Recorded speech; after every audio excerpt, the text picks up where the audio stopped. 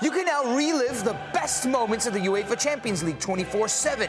The UEFA Champions League channel is a new 24-hour streaming channel serving non-stop goals, highlights, and full match replays from the world's most prestigious club competition. Reminisce on your favorite moments, legendary players, and brilliant goals with the UEFA Champions League channel, streaming around the clock on Pluto TV and the CBS Sports app. Jeremy Renner returns to Paramount Plus for a brand new season of the original hit series, Mayor of Kingstown. My job is to create a balance, avoid a war. From executive producer Taylor Sheridan, co-creator of Yellowstone. There's some new players in town, and they brought the plague. And Antoine Fuqua, director of Training Day. I know it's always been a war zone, Mike, but this is next level. The Mayor is back in business. Are you warning me? You're going to find out. Mayor of Kingstown. New season streaming June 2nd, exclusively on Paramount Plus.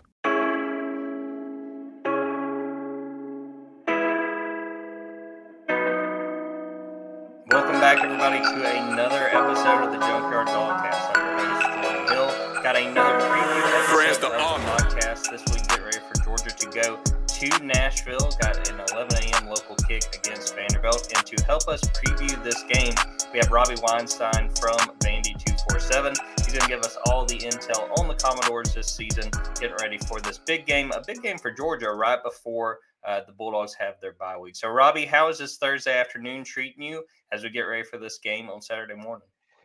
Yeah, thanks for having me, Jordan. It's been good. I've been really busy up here, but it's a really beautiful day in Nashville. I honestly haven't checked the weather forecast for Saturday, but it's like 75 and sunny today, so hopefully really nice conditions for the game this weekend. Fingers crossed, and I can tell you for sure, Robbie, that's better than what we're dealing with in Athens, a little bit of rain. So I'm sure Georgia fans will be very excited to get up there to Nashville.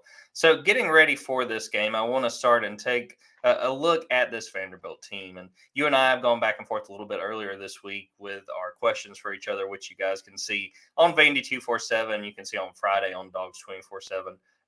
But tell me what you think of this Vanderbilt team, 2-5, riding a 5-game losing streak. What is your sense of where this Vanderbilt team is going into this big game against Georgia? Yeah, they're a mess for sure. I mean, when coming into the season, they had done a pretty good job over the last 2 or 3 years of changing their roster around. And, you know, our former colleague at 24/7, Barton Simmons, is basically in charge of that since he's the director of player personnel or general manager. And so, you know, the feeling was after they were probably a little bit lucky to go 5-7 last year, but maybe it was a 4-8 type of team. And so why would they get worse from that? You would think they'd get a little bit better at least. And that just hasn't been the case. There's been a lot of issues with they're a very undisciplined football team. They make a ton of mistakes and they appear to be poorly coached. So that, you know, certainly the fans are very upset.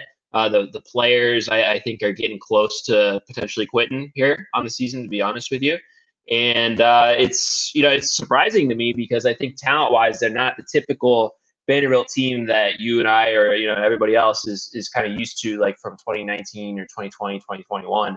You know, they're the tallest and longest team in the SEC. If you go up and count the number of guys who they've got 6'5" or 6'6" on their roster or taller, they've got athletes. They've actually got some speed, and it just hasn't added up to anything good this season.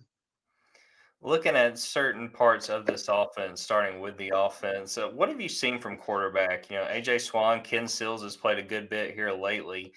What has stood out to you about quarterback and what we might see on Saturday? Yeah, A.J. Swan is really talented, and I think he's going to be a very good player. He came into the season, and I thought he had a pretty good camp, but, you know, through fall camp and then also spring ball and even going back to fall camp last year, he does tend to make a lot of risky decisions with the ball. To me, at least to some extent in practice, since he didn't throw a lot of picks last season, I kind of chalk that up to, you know, he's taking risks in practice, like this isn't a real game, and maybe push your boundaries a little bit and see what happens. But once he got into the season, just the turnovers have been really constant, a lot of bad decisions on the interceptions. Most of them, some of them are bad throws, but most of them are just, you know, why are you throwing that ball, basically? And he even had, I think, a couple fumbles or a fumble that was returned for a touchdown against UNLV on a play that was pretty preventable. So he, has been able to at least come up with a lot of big plays. Their downfield passing game has been pretty good, but He was banged up, and I think a combination of that and also performance issues and trying to send a message that you can't just throw a bunch of pick sixes led to him being benched for Ken Seals, who is a veteran backup. He was Vanderbilt's starter back in 2020, so he hasn't played against Georgia, I don't think, since that game got canceled. And he's like kind of a lower upside, but like higher floor type of guy who makes more, I'd say he makes better decisions with the football, but he doesn't have the arm talent. So, I think it kind of depends on what you're looking for in terms of who you think has been the better player. My personal opinion would be that Vanderbilt kind of needs that upside if they're going to pull upsets in the SEC, with Swan. But for this game, it's going to be Ken Seals, and I think Swan is probably going to take over as the starter again after the bye week. Something that has been worth watching for Vanderbilt this year is how they would replace Ray Davis, who obviously has really hit the ground running in Lexington and had a good season for Kentucky. How have they gone about replacing his production? Who are some of those running backs who have stepped up to the table? Yeah, they have a running back by committee situation. Cedric Alexander is the best of the bunch. He's a true freshman. He really is pretty good, to be honest. Patrick Smith is sort of a speed guy. He's a junior and was a starter coming into the season. I think they just kind of defaulted to experience there. And then Chase Gillespie is a redshirt freshman who is more of a third down back type of guy. I think all three of them are okay players. And Alexander, I think, is going to be a very good player in time. But Vandy has really, really struggled to run block in front of them. And this actually goes back to fall camp. They were really struggling to open holes during fall camp. And I remember I asked Clark Lee at one point after one of the scrimmages where they really couldn't run the ball, how concerned are you about this? And he said he wasn't. I think they were relying on having all their basically 4 out of 5 starters and also their 6th guy back on the O-line from last season. And they felt that as a result of having all that returning experience that they would be pretty good up front. And that just has not been the case at all. And so the production in the run game has been really poor. I think that's more so, though, due to the offensive line play than the running backs. When we talked to Kirby Smart this week and previewed Vanderbilt, something he said right away, very speedy receivers. Who are those guys that have been playmakers at receiver, guys that Georgia fans should be on the lookout for on Saturday? Sure. Will Shepherd is the big one. He's not really a speed guy, although he's not slow. I mean, he had an 85-yard touchdown catch last week against Florida. I think I'll be interested to see where his draft stock ends up being. Like, I think he could be a day 2 pick, but he's had some drops this season. He also, has had some issues with fumbles over the last couple of years, and there's some question about kind of his focus level. I would say talent-wise, he was a high school basketball star, and he's really talented and a great red zone target because he has really good body control. So he's going to be probably somewhere like a 3rd or 4th round pick, I think. Then other than him, they've got pretty good depth at that position, actually. It's definitely the best position on their team. Jaden McGowan is a slot receiver who sometimes they'll line up at running back. He runs a 4.35, so he's small. He's like 5'6", but he's very fast. And a couple other guys like Quincy Skinner Jr., who's pretty good with the ball in his hands. And then London Humphreys, who's a true freshman, who was the fastest. He took over for Barryon Brown from Kentucky as the fastest high schooler in the state of Tennessee. He's also 6'3", and so even though he's new to football, if you're 6'3" and are really fast, that's pretty good to be a wide receiver. And so he's been a good deep threat. So those are kind of the main guys. Junior Sherrill is another true freshman who's been pretty good for them. He played for Trent Dilfer at Lipscomb Academy. That's the best high school program in the state of Tennessee. And so they do have some weapons in the passing game at receiver. And so that, I think compared to 2 years ago, it's really not comparable in terms of the weapons that they have on offense. And yet they're 2-5. Yeah, I'd have to imagine that's really frustrating, especially for Vanderbilt fans who, were hoping that they could take a step forward this year. Flipping over to the defense, Robbie, who are the guys that have stood out the most on this Commodores defense? Who are some of the names we may hear quite a bit when we get to Saturday? CJ Taylor would be the big one. He's a hybrid. He plays like their hybrid safety outside linebacker position, and he was their best defensive player last season. And he's taken maybe like a half step back. The season's not over yet, and we'll see how it ends up going. But he's got good speed for kind of a linebacker, and he can really run sideline to sideline. I think he's only like 205 pounds, so he is built more like a safety, but he's very physical. And I mean, he's a legitimately good player. He had a pick last week against Florida. Actually, they're going to be missing a lot of guys on defense, including Ricky Wright, who's starting safety, who is probably their second best defensive player. He's out with a high ankle sprain. I think kind of they're just taking the L there, honestly, understanding that like they're not going to win this game and they need to get him healthy for after the bye week. They only have one healthy outside cornerback, I believe, for this game. Their best starting corner, Martell Height, who's from Rome, Georgia, he is out with an injury. They've kind of rotated starters on the other side, and both those guys, B.J. Anderson and Trudell Berry, are banged up. I don't know whether – I think Trudell Berry will play and Anderson probably won't, so they'll have like 3 healthy outside corners, or at least 3 available outside corners who have really played in games this season, or maybe even only 2, and one of them is like kind of playing injured. So that's going to be an issue. I mean, Carson Beck is going to get whatever he wants. Yeah, Robbie, I was just looking at Vanderbilt's schedule to end this season, and it is not very easy. Georgia, Ole Miss, Auburn, a bye, South Carolina, and Tennessee. I mean, this is going to be a pretty difficult close to the year for the Commodores. Yeah, for sure. I mean, that's why, they knew that they had to make hay on the front half of the schedule, and they did the opposite of that. So I do think, they had the week 0 game against Hawaii, and so their season and their preseason started a little bit earlier, and they feel like they didn't, something about the ramp up to the season they didn't handle right, and they've had a lot of injuries coming out of that, and it's just kind of like spiraled. So if they can get healthier coming out of the first bye week, then I think that, they could maybe beat Auburn potentially. I mean, if they're at least closer to full strength, and Auburn is pretty up and down. I know they played well against Georgia, but they've had some bad games too. Other than that, South Carolina is not very good, I guess, but it's possible that Vanderbilt finishes 2-10. That would not be stunning at all, and that would really not speak highly to the level of coaching that's going on, honestly, because it's a substantially better roster, even though it's young, than the 2-10 team from 2 years ago. We will take a quick break, come back, and talk a little bit specifically about what we're going to see Saturday, our expectations, and how we see this game playing out. When you have sports mixed with your pop culture, along with humor and celebrity interviews, your earbuds are enjoying The Rich Eisen Show. Dan Orlovsky, are you still a Jaden Daniels is the best quarterback available in the draft guy? I think the 3 things that make it stand out for me are, number 1, I think his ball placement versus man coverage is the best in the draft. Every quarterback in the NFL is accurate. He's got the best on tape. Number 2, most transferable stuff to the NFL. And then I think the 3rd thing is pocket peace. Search for The Rich Eisen Show on YouTube or wherever you listen. It's the UEFA Champions League on Paramount+.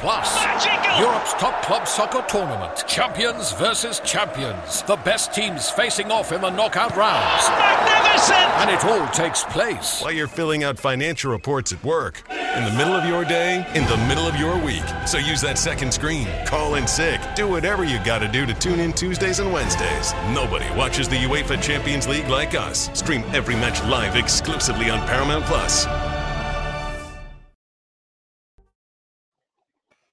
Welcome back, everybody. Well, Robbie, looking at this game and really the preparation for this game, what have the conversations been around the Vanderbilt program when it comes to playing Georgia? Obviously, the number 1 team in the country and a team that Vanderbilt has struggled against these last few years.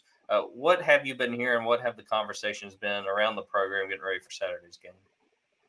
I think they want to get to the bye week and get healthy, honestly, is what it is. I think they've got bigger issues than just this game. They need to get A.J. Swan back, in the right frame of mind and to stop turning the ball over and all that. Yeah, they're going to have some stuff to fix on defense. Maybe they'll need to make a defensive coordinator change during the bye week. So I don't think – they're going to try their best, I guess. But to me, I just don't – there's almost not that much to talk about from this game in that – they're just going to be, I think they have to be realistic that they could play a decent game and still lose by 3 or 4 touchdowns.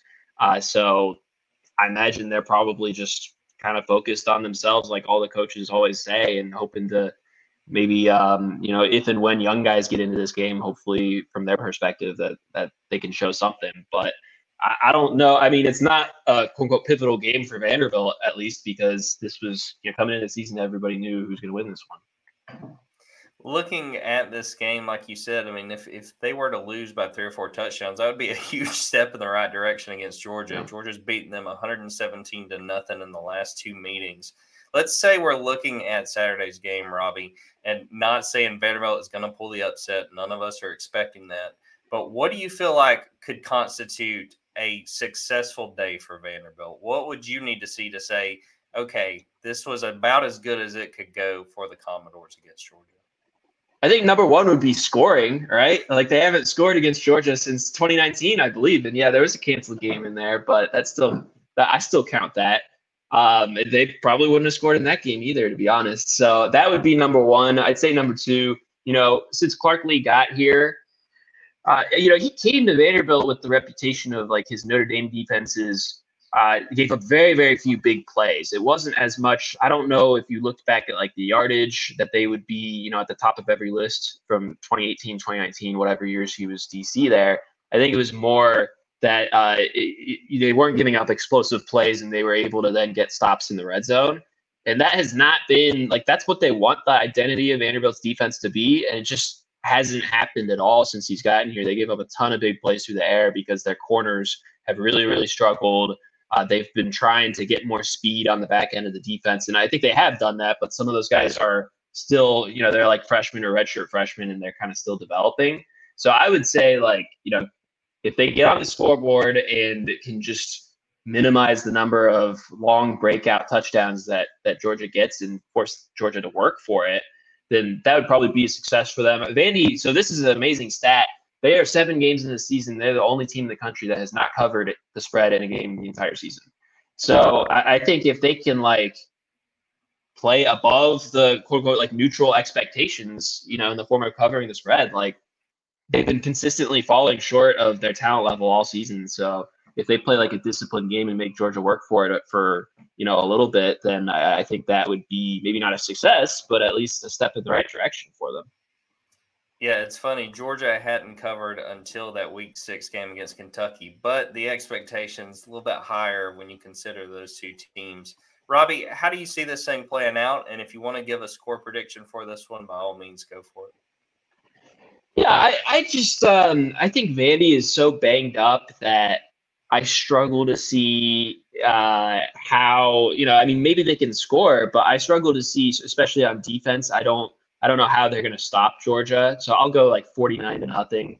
I think like Georgia, I'm honestly pretty skeptical that Georgia is going to be all that motivated for this one and that they beat this, they beat the snot out of this team every single time. They're also heading into their bye week. We all know what's going to happen here. But I think even if Georgia sleepwalks for like a quarter or something, it's just hard for me to see Vandy being able to contain Brock Bowers and those receivers. And I know Carson Peck is playing well. So I think Georgia is really going to have their way in the passing game. And I think the thing with Vandy is that, when Ken Seals is playing, they're going to have to string together longer drives because they're less explosive as an offense. And I don't think they're going to have the ability to do that against a defense like Georgia's. So I think if they had Swan available, and I guess he is available, but he's not going to play probably, I think that would bode better for their chances of doing something on offense. And so I think there's a lot of things stacked against them here. And I fully, if this game is within 14 points at the end of the first quarter, I'd be surprised, honestly. Yeah, I think, Robbie, you and I are on sort of the same wavelength with this game. I've got Georgia 45-0. I just think that Georgia wants to come in, especially with the way they played against Kentucky. I think that they're able to carry that over, have a big game, and understand that, there is a very opportune bye week coming up, getting ready before they play Florida, before they play a very difficult second half of the schedule. I think they understand trying to finish on a high note, and I don't know that Kirby Smart would admit it, but I do think that he does enjoy beating Vanderbilt after the 2016 game. His first one, Vanderbilt pulls the big upset in Sanford Stadium. Just to rattle off real quick our other picks, at Dawgs 24/7, Kip Adams has Georgia 49-6. And Benjamin Wolk has Georgia 52-0. So it doesn't seem like anyone among us is expecting much of a game. No, yeah. Yeah, I think given the circumstances, the talent gap is already pretty high, or pretty large. But I don't. Vandy is not in a good spot. I think you can see from the second half against Florida. Florida's obviously not a great football team by any means, and Vandy beat them last year, and they had a lot of issues in that game after the first quarter and a half. So I think you'll see some of those show up again. Jenna Smith on YouTube says, "Wow, I'm really liking Robbie." So you got some fans tuning in and appreciate the insight, I'm sure. Okay, yeah. Thanks for having me, I guess. Well, before we get out of here, Robbie, if you want to pass along anything you guys are working on, or anything, or ways folks can follow you before we get to Saturday and they can keep up with your Vanderbilt content. Yeah, sure. I mean, my site is largely subscriber based at this point, as opposed to quantity of like free articles. But if you're a subscriber to 24/7 and you're for some reason interested in Vanderbilt recruiting, I have a good amount of premium content there. I also work for 24/7's national college football team and have 2 or 3 columns a week that are usually up on the main website if you're just a college football fan in general and enjoy that. Well, we'll wrap it up right there. Robbie, again, I appreciate you coming on board with us. I appreciate everyone who watched this live, everybody who is listening to it after the fact. Be sure to go to Dawgs 24/7 if you haven't already and subscribe. Get all the VIP content there. And also go to our YouTube, Dawgs 24/7. Watch all of Kirby Smart's post-game press conferences, our interviews with players, and the podcasts like this one we did with Robbie. So for Robbie Weinstein, I am Jordan Hill. Until next time, take care, everybody.